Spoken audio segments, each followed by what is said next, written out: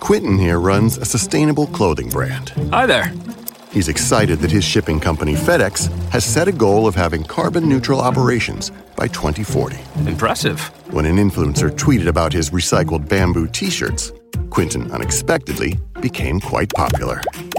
I'll take it. He uses FedEx to reach new customers around the globe while making Earth a priority. FedEx, where now meets next. Welcome to The Terrible Take, a daily segment telling Steeler Nation what's on our minds. I'm Melanie Friedlander. The NFL never misses a chance to get fans to tune in, so it's no surprise that the release of the schedule for the upcoming NFL season has become an actual event. NFL Network broadcasts the big reveal and breaks it down. And before that, there are the leaks that occur throughout the day as individual matchups get tweeted by NFL insiders. For me, I would prefer to just get a notification on my phone that the new schedule is available on the Steelers website, but I'm happy for those who get a kick out of the spectacle. I don't get too worked up about the schedule once I have a chance to look it over either. Every NFL team will have their tougher runs and weeks with longer travel, and I don't think that the league can really add any bias to screw one team over or make it easier for another when sorting out the Rubik's Cube that this complex schedule is. So no, the Steelers didn't get 2 Thursday night football games because Roger Goodell hates them.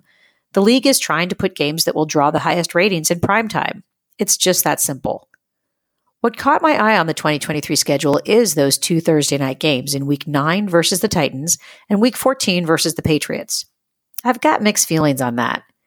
On the bright side, both Thursday night games follow a home game the prior Sunday, and both of those Sunday games are early games, at least for now. With the current flex scheduling rules, the Week 8 game versus the Jaguars can be flexed to the late game or the Sunday night game by the network. The Week 13 game against the Cardinals falls during the time frame when the decision to flex any games is at the discretion of the league alone. I would really hope that both of those Sunday games stay put at 1 p.m. Eastern Time. It's bad enough for the players to have such a short turnaround time between the Sunday and Thursday games. For older players who already have a lot of wear and tear, it's a significant burden to play 2 games in just 5 days. Ask cornerback Patrick Peterson, who just signed with the Steelers at the beginning of free agency. In 13 seasons, he's been unbelievably reliable, missing only 4 games due to injury that entire time in 2021 with a hamstring. But as Peterson said on his podcast a couple days ago, his body just doesn't recover from the physical abuse of an NFL game the way it used to, and other players may struggle to be ready to go again a mere 4 days later as well. The longer stretch after the Thursday night game is a benefit that the players do like very much, and head coach Mike Tomlin will sometimes treat that as a mini bye week to give them a couple of days off. And players, of course, like having nationally televised games and the bigger stage that comes with it, so it's not all bad for them.